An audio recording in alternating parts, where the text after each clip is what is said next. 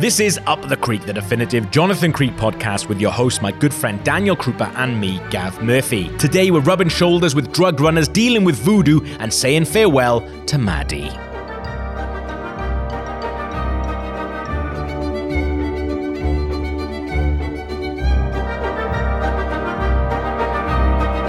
So on this podcast, we talk about Jonathan Creek via the effect, the method, and the reveal. Daniel, what is the effect of the three gamblers?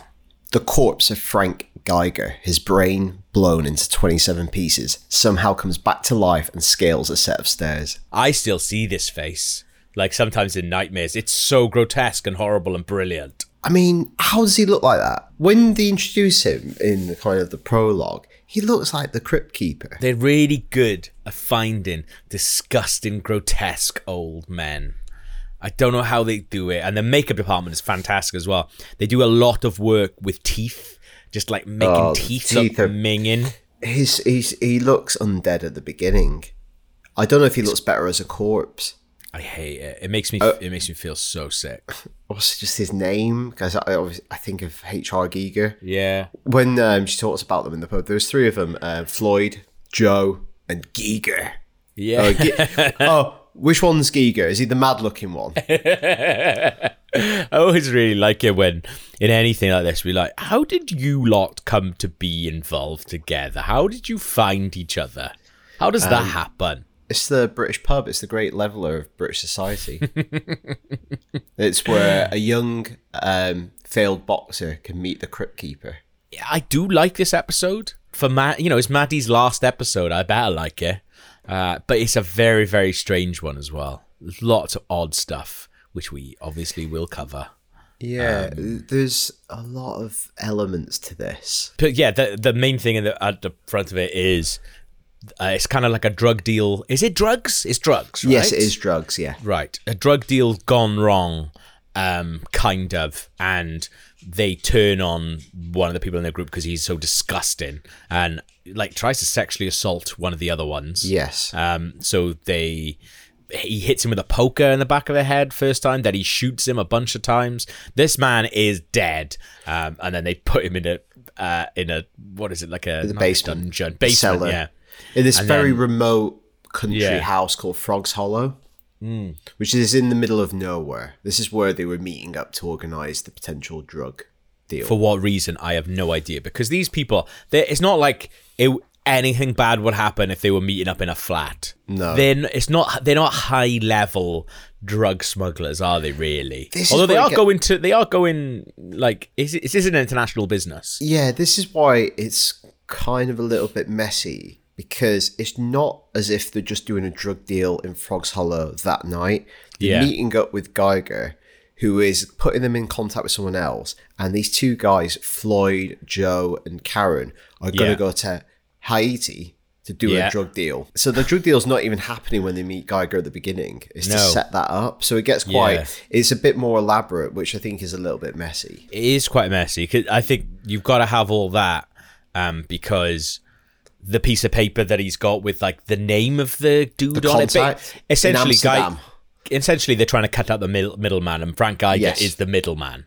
And that's where you need to. I guess that's why you need to have that going on, because they've basically gone, right, if we just cut him out, we don't have to deal with him and presumably look at his teeth and have the threat of him doing something disgusting, because he is on edge, and they're all on edge going to meet him. I guess the fact they're meeting in this remote cottage doesn't help, but he is unhinged from the second that he walks in. Like, he's very threatening as soon as they walk in. The handover will take place here, and that's when you'll get your pocket money. Questions? Nah, I'm just thinking, if we had the big money man's number, we could ring him up ourselves. Save you a lot of bother. You'll need that sense of humour, Wheeler, when I decorate the ceiling with your brains. But what's weird about that is when you first watch this, you think that's the first time they're meeting him. But then we find out they're all busy mates down the pub. Oh, yeah, that's a really good point. It's really strange because you see the flashback of how Karen meets Floyd, which we'd later find out she's an undercover cop. So she's there on purpose, getting in with these people. But they've had loads of nights in the pub together. Is Geiger at that table when they're all talking around the table. But is she presumably behind the bar? Yeah. So she's definitely met him. Yeah, it's weird. It's as if they've never met him before. That is quite messy, actually. I kind of don't get that.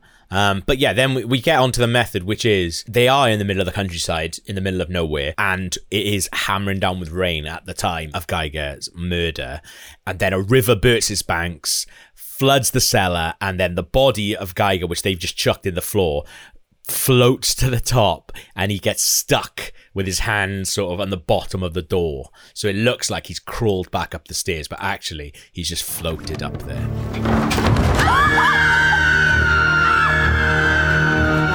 I quite like it. Yeah, it's obviously like a mad coincidence. Because obviously the water subsides, and it's one of those accidental mysteries again. Something's happened, and you've ascribed the fact that he's come back to life and tried to crawl his way out. Yeah. The fact that he already looks like a zombie definitely adds to this effect of him being undead. Also, when I was watching this time, I noticed that, like, Floyd, sorry, Harry Peacock, he's awful. He's terrible. And he's got a lot to do in this episode as well, because he's got to be the one that believes in zombies, essentially. But he even, like, the first thing he says going in is like, he's not human. Like, why are you setting up this thing that he cannot die? Well, yeah. Oh, Joe's like, what do you mean he's not human? We go to the pub with him. We've played darts with him. He drinks pints of bitter and eats nuts just like the rest of us. He is human. He's got drunk on half a bottle of this whiskey. You know he's human. Yeah. Yeah, that's a really strange thing as well, isn't it? Oh, he's just necking whiskey from the bottle. But yeah, so they've written down the name of this middleman on this bit of paper and ripped it, and he's died with it in his hands, I think. So he puts it in his pocket. Because while Geiger's passed out drunk, I think they go, oh, let's get the name of his contact. Yeah. And then Geiger takes it back and puts it on his body. Again, that's one of those little details that I think exists. Instead of just taking the book or whatever. Yeah. It exists to give us a clue. Really, because it disappears the name on it, doesn't it? It disappears, yeah. And then also when Maddie and Jonathan come to look at it as well, it's the cigarette cards from this album, which is in the bottom of the basement, have also risen up as well. And they're all Sir Dennis Compton. Yeah. Cricket legend. Cricket legend Dennis Compton, yeah. Which is quite good. Like, kind of strange how Jonathan becomes involved in this. It's his birthday, and he wants to go to, I assume, like some kind of cool underground magic club. There's a bit of crap, but he's having a brilliant time. Can I tell you how much I enjoy Jonathan's reaction to magic while he's slightly pissed? Yeah, he loves it. It's called subverting the form. It's what keeps any kind of culture alive. And with all the rubbish, you get fresh ideas. It can be very exciting. He's a few pints deep, and Alan Davies does a really good little drunk face where he's really impressed by a couple of tricks. He really likes it, yeah, because it's like this weird sort of like avant-garde, like almost like comedy, like a bit punk rock magic going on. Alternative magic, yeah. Alternative magic, yeah. With what's her name? Hattie Hayridge. Hattie Hayridge. Holly from Red Dwarf. That's wild, that is. Now, put your hand in your left pocket, and whatever loose change you have in there, place it on the table. And tell me, Sarah, is that your banana? Is it bollocks? Now, put your hand in your right pocket. That's it. And open it. Thank you. You may now applaud. But yeah, this lady, Karen, she just turns up at this club. How does she know he's there? This is what I was going to ask you. I don't understand why. Because later on, we know Karen is an undercover copper. Yes. And she's trying to infiltrate this drug ring. Yes. By being stationed at the pub that Geiger's going to. That's how she must be there originally. Yeah. And then she's trying to flirt and get in there with Floyd. So if she's a copper, presumably she knows about Jonathan Creek. Yeah. If she wants to enlist his help, why go on to him under the pretense? Why not? Why doesn't D.I. Nathan Garlow go for him? I just don't know. Yeah, that's true. But also that doesn't answer your question about knowing where he is, unless she's keeping tabs on him. Yeah, or someone we know that these the police are talking about Jonathan because other people have given other detectives tips to go see him. So maybe that's happened. She's done that. But I guess, do you think Ken Speed? Yeah, Ken Speed. Do you think he puts me on the interweb? Intranet. Yeah. To be fair though, she could have just gone around the theatre and gone, "Oi, where's Jonathan?" They're gone, someone has just told her they've gone to this little the trick joint. Because if it's a coincidence and she's deep in undercover, she still has time on a Friday night to go and watch alternative magic. Yeah, because it's really strange. She's obviously getting him involved because they need inside Floyd's battered up old boxer's head is the name of this connection, is this name of this middleman. So she needs, it's fine that she's like, okay, well, Jonathan can explain to him that it's not actually witchcraft and voodoo. Yeah, and it's okay to say the name. Yeah. So maybe obviously that all works out. I like it. It's just really strange. Obviously it exists for other reasons as well. So Maddie can see Jonathan climbing in the front of the car with a new lady. Yeah. He kind of goes along with that quite quickly as well, isn't it? No questions asked, was it? Right. There's a weird reveal in this because the reveal is a hostage situation. One of the reveals is like a hostage situation. Is this the first time we've had something you would describe as an action set piece? Yeah, for sure. Maybe it is. And I do like what it gives Jonathan. I like the creepy guy, undercover cop, the guy impersonating a police officer. Oh yeah, he's great. He's really good. He's got he's in a bunch of stuff. It's I think his name's Lee Ingleby or something like that. And he used to crop up when he was younger like this in lots of different things. So there's a really good scene that he's in one of the most memorable spaced scenes, the scene where they have the pretend shootout with the kids. What? You know what? I do not know what. Take a wild guess. Is it because I sang the music from the Cure advert? Oh, I remember that. It's too ordy for crows. You think this is funny? No, not.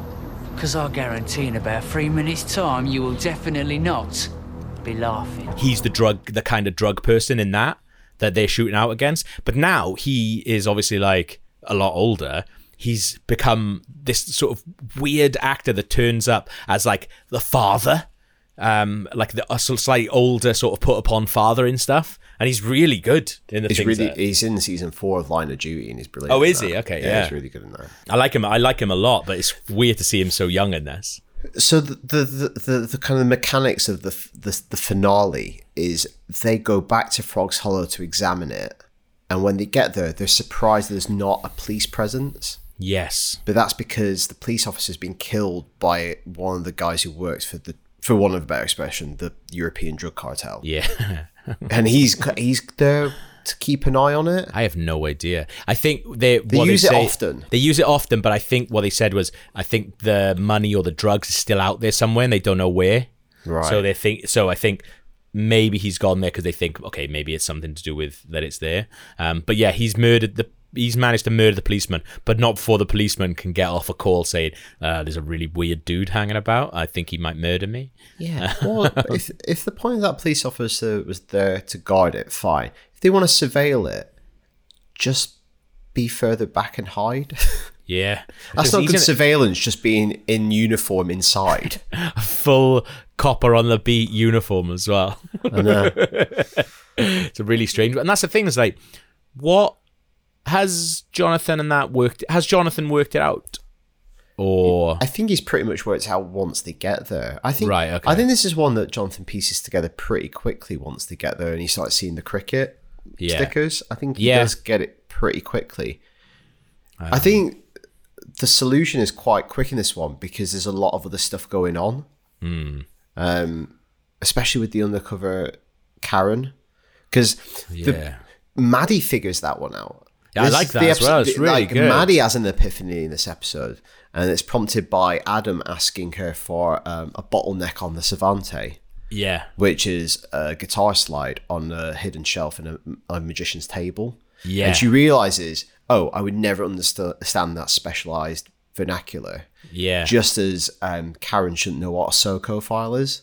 Yeah, and it is really strange because Maddie, even in the same way that we've heard Jonathan before saying, I've heard something, but I can't quite put my finger on it. And she's like, what is this? Something you say? It's like something that's niggling at you. And like, that's what is happening to her. I'm glad. I am not sure it was planned, but it's cool that she has that moment in her final episode. Yeah. We'll get onto that in a minute. But yeah, no, that is quite nice actually, because it's like, I wonder if it is played that Jonathan does know that. It would have been nice to play as if Jonathan didn't know that. Yeah. A bit more. But he's just standing behind going, I knew all this. I could have told her all along. But it is nice she worked it out. Well done, her. It is a strange reveal because you do have the reveal of Maddie working that out.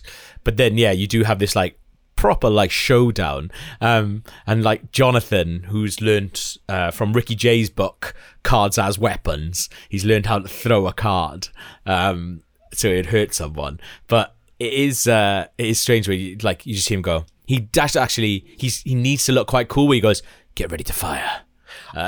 So I think he does look cool as he's walking off, and it does the reverse shot, and he's got the card palmed in the back of his hand.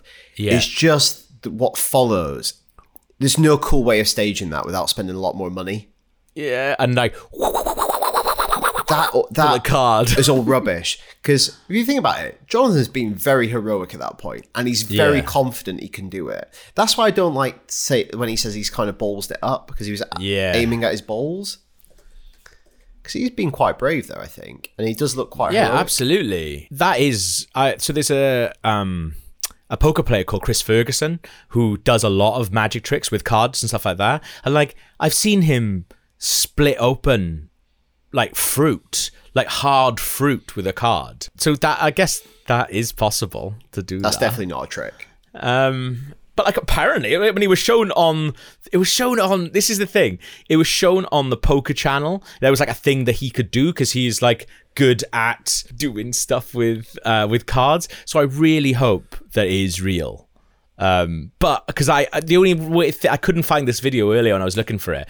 Why would they be showing a magic trick on the World Series of Poker channel? He's fooled them. Yeah, I don't know. Like, but Jonathan nails it, I think. Yeah. He saves her. It is good. I'm glad him being able to now use cards as weapons doesn't come back. Because I don't need to see that every week. It's his Marvel moment. It's kind of strange, isn't it? Yeah, it's from a different type of show. But it's good. He steps in and he saves the day. The one thing I can't get my head around in all of this, though, is... Yes, Maddie works out that Karen is an undercover policewoman. Why does she seem so annoyed by it? Yeah. The way that she talks to the chief inspector, who also has the best hand signals in the game, is like 2 scenes where he's doing these wild hand signals all the way through it. Why? She seems genuinely pissed off that Floyd is now going to be heartbroken. I almost think the episode needed an additional reveal or something, because it's quite an unsatisfying episode in the sense that there's no real motivation because nobody's done anything intentionally. No. It's just a weird fluke of events that's created this mystery. There's not a murderer. There's not someone trying to fool someone else. No. And the way that they unmask Karen, it's almost as if she's the killer. She's just doing her job. I don't know if Maddie's just a bit annoyed at her because she was a bit jealous of her momentarily. I don't know. Yeah. But also, like, the whole, the actual staging of that, it's just done in a little corridor. Yeah. It's really odd. But, like the chief inspector even has to, like, go, yeah, okay, we might break a few hearts, but if we get down to the truth, then it'll all be worth it. And they're played as if they're the bad guys. But it's like, remember, Floyd's a member of an international drug cartel. Also, fairly competent police for once. Yeah. Just doing their job. True, actually. So yeah, it's a bit of a strange reveal, but it is nice that Maddie is the one that gets to do the reveal. That is quite nice for a last episode. Do you know, it wasn't until the last minute I twigged what it was. Last time we were here, that hadn't quite gelled. Sorry, Miss Blaine, could you hand me that soccer report behind you? many people outside our game know SOCO stands for Scene of Crime Officers? It's like expecting me to know what a magician's savante is. And yet, out of a dozen files there, she went straight for it. I'm sorry. Okay, we've talked about the effect, the method, and the reveal, but there are other elements which make up every Jonathan Creek start. Oh, actually, yeah, the Victor Meldrew Award. I don't have much for this, for the most unbelievable scene. I guess you got to put the card in it. Yeah, I've put Maddie eating a live slug. Oh, yeah, that was crap. That is a bit of a... How is she not noticing? Jonathan, you appear to be taking leave of your senses. Possibly, but I'll just put a live slug in my mouth. No. You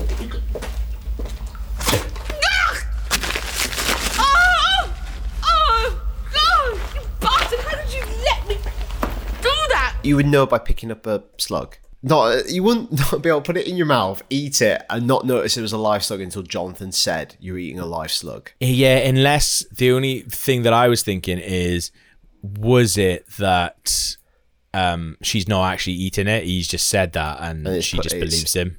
It's freaked her put out. In her thing, maybe. The other one, I thought Lizzie Gillespie being in the audience at Jonathan Ross is a weird coincidence. It's an unbelievable. I can't believe I've ripped off her trick and she happens to be in the audience to call me out. Yeah, it's a little bit too convenient as a sitcom situation. Also, that bit is really strange anyway, because the whole backstory to this is Adam Klaus is up for an award and he's trying to B-plot. There's a lot of subplots in this. Yeah, and he's trying to work out if he's won it, but also try to put himself in the best light with the people who are deciding it. And he's going on Jonathan Ross, a chat show in the UK, and then she turns up in it. But I was like, oh, okay, well, the point of that is that she shows him up for stealing tricks, which means he's not going to get the award. It has not one jot of influence on the rest of the story. No, because he's already won the Lifetime Achievement Award. So why does that exist? I don't know. If he's been publicly shown as someone who steals tricks, then he's not getting a Lifetime Achievement Award. The Magic Society, they're going to take it off him. Also, we never get Jonathan's reaction to him doing that. If I was Jonathan, I'd be furious. That's a really good point. Well, because also part of Jonathan's job would be preparing what trick he would do on Jonathan Ross. Yeah, that's true. So what, has he gone off script? Yeah, that's a bit weird, isn't it? It is kind of really horrible to Adam, because I know he's a sex pest. Yeah. But he's always been presented... Again, I've said this so many times on the show. It only works for me if Adam's actually a good magician. And you can forgive him for presenting tricks in a certain way, but he seems to be successful, he seems to be popular, even if off stage he's a bit of a dickhead. Stealing someone else's material makes him, I think, is like one of the worst things you can do as a magician, is appropriating someone else's methods or tricks without creditation. Magicians are really good at crediting people with moves. Yeah. Like, if you ever watch any magic videos where they explain how stuff is done, they're almost meticulous at citing, oh, this is this move mixed with this move, and using people's surnames to credit moves. The fact that he does that is the lowest of the low. Yeah, that's really interesting, isn't it? I bet there's a really good feature to be had in, because I've watched, I think I remember watching a documentary or a TV feature or something about stand-ups talking about people stealing their material. And there's been some famous cases over the years where really, really big stand-ups have stolen from smaller stand-ups, and these are the ones who are there's some stories of them lurking at the back of comedy clubs doing exactly the exact same thing. And I bet there's a really good feature or something for magicians who are like, ah, shit, this person has done that. But also a lot of that could be coincidence as well. Yeah, I don't really get this storyline because it doesn't have an effect on the awards, on the Magic Awards. No, and nobody ever mentions it again. And if anything, it just lowers my opinion professionally of Adam. And then that reflects badly on Jonathan. Yeah. Creek, not Ross. Yeah. National treasure, Jonathan Ross. Things that stated the most? Reference to Hellraiser 3, Hell on Earth. That is weird, isn't it? Because obviously that film would have been closer in time to this episode in 99. But that's not a film that gets cited much well, I know we do, but... That's odd, isn't it? Yeah, I don't know why. It's just because we've done quite a few of these episodes now. There's not a lot of cultural references to films. No, and things. It's not littered with them. If you're not counting Pucker, no. As a cultural reference, I think we had a little bit of it last episode actually, but the reference to like voodoo and witchcraft stuff, that's what they call it. Voodoo and witchcraft stuff. And like Floyd and Karen, while they're in Haiti, like he's like, didn't feel it take long for one of the witch doctors to fill his head with all that voodoo and witchcraft stuff. Like, hang on. You can't. It's either one thing or the other. You can't just chuck it all in as one. It's mad. Absolutely mad. He wrote these back to back, didn't he? Yeah, definitely. Because we got a witch doctor in both of them. All this reference to voodoo and stuff. It's odd. I've really also odd. put Dated the Most, using Woody Allen as a role model. Yeah, that's definitely dumb. But then also, to be fair, I feel like, and I've put that in the grot cabinet, that's like very apt that Adam sees Woody Allen as an inspiration. I think he'd be one of the Woody Allen truthers. They'd just be like, nah, nothing to it. I feel like he would definitely still be. Why are you saying that, Adam? Yeah. It's always like that when everyone's just like, hey, I think we should just forget about it and move on. Check his hard drive. I don't think this comes about. We just talk about Adam, but Adam's weird bathroom set gift that he gives Jonathan. I like that Adam doesn't have like the Paul Daniels magic set for kids. He has his own bathroom gift set. And there's a giant dildo in it. Is there? Which they don't get out. Yeah, along the line, along. No, one there's end. not. It's got to be a loofah. Well, I think it's meant to be like a massage thing, but it's just a giant dildo. But also, I couldn't find it. It's definitely not on the iPlayer one. It's definitely on the Netflix one. I feel like I've seen a scene where Maddie uses like what? No, that's something else you've seen. This is this fan fiction I've been writing. No, I feel like I've seen a scene where Maddie uses one of those inverted commas like massage tools, massage wands. You sure this wasn't an issue of Nylon Jungle? I feel like I have. I don't know. I feel like but because it is in there, behaving badly, and they don't refer to it. It's really strange. Well, that most British thing. We've touched upon it actually. Jonathan Ross. Well, I never thought I'd be saying this on network television. I really didn't feel the banana going in. Okay, how about the other one? I think I see where you're going now. You want me to unzip and see if I recognise what's inside. In case you're wondering, ladies and gentlemen, you're watching George and Mildred on UK Gold. And there we have it. And you may applaud. They may applaud, I don't know if they will, but oh yes, there you are. Very big here in the UK, was really, really, very famous Saturday night British talk show host. And now, it's done, some documentaries and things like that. I don't think he's massive in America. No, but all American celebrities must know him because him and Graham Norton are equivalents. We don't have a late night talk show every night, but they are Letterman, Leno, aren't they? They're our equivalent anyway. But Jonathan Ross has been around since the 80s. Yeah. What's he up to at the moment? Well, he does have a talk show on ITV, but I don't think people watch it anymore. He doesn't still have a talk show? Intermittently, it's on ITV, but... Oh my God. I wish because he didn't highlight when he started doing documentaries and stuff. Because he's famously a huge nerd and he's got an immense comic collection and he's incredibly knowledgeable about popular culture. I wish he'd just do more stuff about that.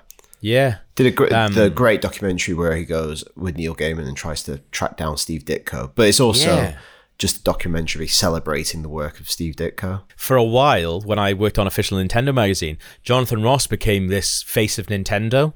So I think it was just when the 3DS was coming out, and he was in a lot of the British adverts and a lot of the British. He was like the face of the 3DS, he presented a bunch of different stuff, and so I got to go interview him just before the Golden Joysticks Awards once. Such a massive nerd, but such a lovely dude as well. But proper nerd, which is it's weird, isn't it? Because he's not. I guess I don't know if that many people know him. It's a really weird thing as well, where it's which sometimes happens in animated films where they'll get a cameo in, but that cameo will be localized. So like Andy Peters is in Toy Story. Yes. So I think it's Shrek 2, there's a scene where fucking Shrek or Donkey or whatever go into a pub, and one of the ugly sisters is serving drinks, and in America it's the voice of Larry King, and over here it's Jonathan Ross. So if you saw that over here, yeah, it's really strange. Really, really strange. In this is something, I don't know why I know this, but in non-English speaking countries, a lot of the time, like Italy and Spain, for things like that, and for just films in general, they use European footballers. So like PK does a lot of, like PK is a main character in that Aardman Animations Pirates. Yeah, it's just wild. If you tell me Andre Pirlo is Wallace, I'll dig it all out and show it to you. But yeah, it's really strange. They use like European footballers for it. So when you go to watch it in the cinema in Spain or Italy or France, you would have all these different footballers voicing main characters in TV shows. That's wild. And movies, yeah, it's mad, absolutely mad. But yeah, that Jonathan Ross in most British thing. I don't really have much British. That I put the really shithole pub Adam plays in at the end. Yeah, that's a good one. Because it's different than some of the other pubs that we've had in the show. Yeah. It reminds me a little bit of the one near work, even though that's like a cool shit pub now. Yeah. It's decorated in a similar way inside. There's one a couple of doors down from Dalston Junction, which is open really, really late, and it's disgusting. It's a rough pub, that one Adam's playing. Proper rough pub. But do you know what's really weird about that, though, is when Jonathan's like, because the idea is that Woody Allen on the night of the Oscars goes to play jazz in a club rather than go to the Oscars as this sort of like big show. Jonathan's like, well, first of all, it's not a small club. It's a very famous jazz club. Jonathan seems to know the pub that he's going to be in. Yeah. Why not go get him? Why does he have that reaction? He was like, no, it couldn't be. He couldn't. He wouldn't.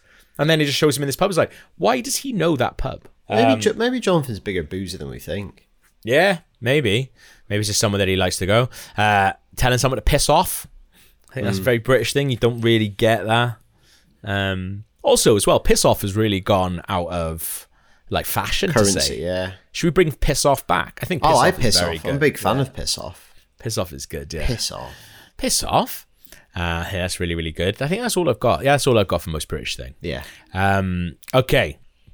Few things in that I thought that weren't all right. Two of them, straight out of the bat, very early on, from the same character who plays one of the magicians on stage. He's doing a sort of bit with a doll, and says like, and one of them makes a joke about her forcing it. He says that she was hot for it. Yeah, that's so weird. I wonder if they're actually at the time whether they're just actors or whether they were jobbing magicians. Well, the one I recognise one of them. Yeah, the one guy is in Pullin. The main guy, he's in Pullin, and he's really good in that. That is a brilliant BBC comedy show, that is. And he also, when Maddie faints then, and he's trying to tell him not to move her because he'll paralyze her, and then he calls her a cabbage when they move her. He's like, oh, great, now she's a cabbage. Yeah. That's not all right, is it? Also, good callback to Maddie being, even though she's faking, Maddie being overwhelmed by gore, which we had in Black Canary. Yeah, that's good actually. She sells that really well. Yeah, but then that's almost there to serve the plot at the end where she's fainting then. Yeah. But also, that was another thing at the stage in the end. She goes, oh, if you messed up Jonathan, he would have shot me. He's pointing the gun at Jonathan at that point. Adam being upset that they're giving the best male act to a drag act. Yeah. Because why wouldn't that qualify for best magician, male TV magician? Yeah, that's not on. Deborah Kadabra. Yeah. It's not a great name, to be fair, is it? You would actually be gutted if someone called Deborah Kadabra. I lost to someone called Deborah Kadabra. Because not much work has gone into that one. Someone, and this, around the time we didn't know how bad this was going to be, but someone who is generally quite naughty, really lauding their charity work. Like going on about their charity work. Good. Like, because as we well know, in sort of recent years, people who were working at the BBC at the time big into their charity. Absolutely despicable people, and used it as a way to sort of almost as a mask to all the horrible stuff they were doing. Yeah, I think charity being used like that is not very nice. You see that quite a lot. You'd be like, oh, but just so people who are quite naughty can I go, oh, but what about all my charity work? And then you do see it as well when, especially like when someone does something wrong, be like, oh, well, what about all the stuff he does for charity? That's all going to stop now because you lot don't want him to do this. That's all I've got. Is that all right? You got anything else? Yeah, I put it in here. Is Haiti, as in like lots of popular culture, only being used as the land of voodoo, zombies, and drugs. Nothing else that country is known for. And That's it is really not on. It is I think it is where a lot of zombie folklore comes from. But in popular culture, that is all Haiti is. You'd be gutted if you were Haitian. If you were Haitian, you'd be gutted. Or earthquakes now. It is really sad because people like that shouldn't get to dictate from it. I guess it's the same with like, we talk about all the time because like your family are from the Ukraine, but like anytime you see the Ukraine in anything, it's fucking disgusting. Well, it's either grim or radioactive. Yeah. It's like an absolutely beautiful country. It's like, no, it's a concrete jungle. It's fucking disgusting. And it's glowing. Bits of it are near Greece and Turkey. Come on. Yeah, that's really not all right. You got anything else for that? Nah. All right, let's actually, no, one more thing. You've got Jonathan Ross as a guest star, and they basically call him a wanker. Yeah. That's kind of odd. Adam says, talking of wrist action, Jonathan Ross called this morning. You're calling him a wanker. He is calling him a wanker. I think that's not a wanker. Taking the piss out of your guest star. Hopefully they were friendly and it was quite good. But I do like having him in it. That's quite a nice thing. I wish they'd done more of that. Yeah. I think it goes back to what we said in the other episode about if this was on today, you'd probably take more advantage of them moving in those circles.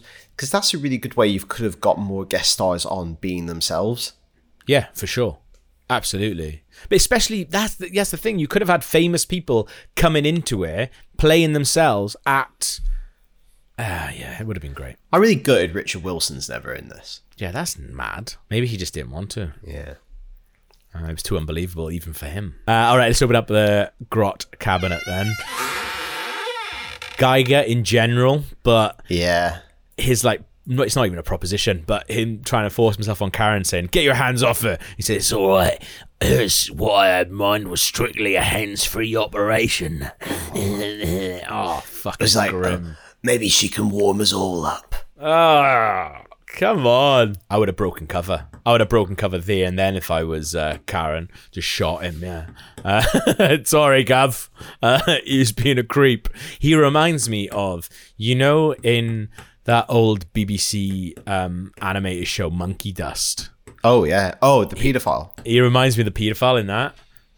Like, just all grotty and horrible with his, like, long fingernails and horrible minging. So him, in general. I've put... it's not grot as much, it's just fun innuendo when... Bear in mind, last time we've seen them, they just slept together. It's Maddie saying, come back to my place, blow out your candles. Again... Renwick has never had sex. Blow out your candles. Okay. I love that as a little bit of crap innuendo, but definitely Renwick is a virgin. Renwick is a virgin. That can't be the slogan that comes out of this podcast. Imagine if we do get him to interview, be like, oh, can you send me a couple of episodes? Don't listen to any of it. Don't listen to 17. Yeah. Because they call you a big virgin in it. I got nothing else for Grot Cabinet. You want to close that? Yeah. Close that. And the final Jonathan Creek and Maddie Magellan romance update. And it's not a good one, is it? No. Bear in mind, in the last episode, ends with them having sex and being intrigued about doing it again. Yeah. Because they both initially say, oh, that felt weird. But they're like, we were tired. So they almost want to explore it a bit further. Maddie definitely wants Jonathan to come back to her place after his birthday. Yep. And it just doesn't happen. It's just frustrated. It doesn't... Yeah. Like, Maddie is still... she's jealous of the other woman. See Jonathan leaving. And it just doesn't go anywhere. I think there's a really sad shot in this. And obviously, you invest it with more meaning. But when they're walking across the field together, it's Yeah. a really long, distant shot, and it just feels sad to watch knowing what comes next. It really does, yeah. And like it's quite sad as well because like he's round her house knocking on the door and she's ignoring him on purpose. And then the next day she's like, "Yeah, I'm sorry, I was being a complete arsehole again." That's it. It's almost like this is the rut they're in. Do you know what? For a second, because it is quite nice as well because you've got the witch doctor argument as well, which is just really badly written to the point where it's just like, there's no way that Maddie could possibly think that those are the lyrics to the Witch Doctor song because they do not make any sense or sound like what is said in the song. But it is like a nice little couples argument back and forth. Yeah, he says, you'd argue black was blue. Yeah, I like that. I like all that. For a second, I genuinely thought, and I don't know if this is just me and because we've been examining the relationship, I obviously do not know what I thought at the time. But when I was watching this, I was like, is Maddie going to go shag Adam? Because she turns around, she sees Jonathan getting into the car with Karen, I agree. And she's going home with Adam. It's not beyond the realms of possibility. Yeah, no, I thought the same watching this episode back for this podcast. There is, it's almost all the elements of a line for that to happen there. Yeah. Or Adam would be in her flat when Jonathan goes to knock on. I know it's sad, and obviously it's a plot purpose that Karen needs to be by herself with Jonathan. We need to see all that, but it is kind of strange. Like Maddie wants Jonathan to come home with her, but he's like, "No, I might catch another one of the acts." But if I wanted to have sex with him, I'd be like, "All right, I'll hang around as well." Like, fuck it, I'll have another drink, and then we'll go back and chat later. But also, it's kind of sad for her because he says he wants to stay around and watch some more magic. Immediately, he's leaving with another woman. Yeah. Also, if it's one of those cases, they always do them together. Call Maddie. Well, I think that's what he tries to do. Yeah. He tries to go around it, doesn't he? Yeah. And then she has seen him leaving, and then he's knocking on the door, unfortunately. But it's at cross purposes. They'll always be at cross purposes, Gav. But that's it. That's what happens now. All that for nothing. We never see them again together. It's a sliding doors moment from now on. What could they have been? The only thing that I can possibly hope for is that when this podcast is out, people fucking write to your member of parliament. Yes. Get Change.org. it back. Yeah. Get it back. We need Maddie and Jonathan. And I hope they do it like the X-Files does as well, like where it's years later, they're together. Or do special editions of all the next season where you put Maddie in. It's just, but they've taken from old episodes. It's just her cropping up going, "You bastard." But yeah, I think we are going to have to come up with a category, like what would Maddie do? Would Maddie have made this episode better? All this different stuff, because imagine if they got married. It would have been way better. We're going to get onto that a lot, but I feel sad for what happens to Jonathan in a world without Maddie. Yeah, absolutely. I think that's what upsets me about the episodes to come is I don't like Jonathan as much without Maddie. But I think as well he's found his perfect partner. Yeah. And whether that is, just because you found your perfect partner doesn't necessarily mean that it has to be this crazy big sexual relationship in there. It could just be a really lovely friendship that they have. Well, he says it in the previous episode when they attempt to have sex for the first time and it's in the middle of the afternoon. He says, maybe we're just a meeting of minds. Yeah. But some people don't even ever find that. I think it's just because I guess at the time they didn't know that this was her last episode. Yeah. So, and if they did, would they have done something different with it? Who knows? Oh, I'm just getting irritated about thinking about what's coming. Maddie loved the man who lived in the windmill that loved magic. Yeah. She loved him for who he was. And what did she get for it? Written out, never spoken of again. That's not an end, is it? That's it. She's gone. And as of this podcast going live, Maddie Magellan still hasn't been given the ending she deserves. But there's still time, and we live in hope. What comes next? Carla Borrego.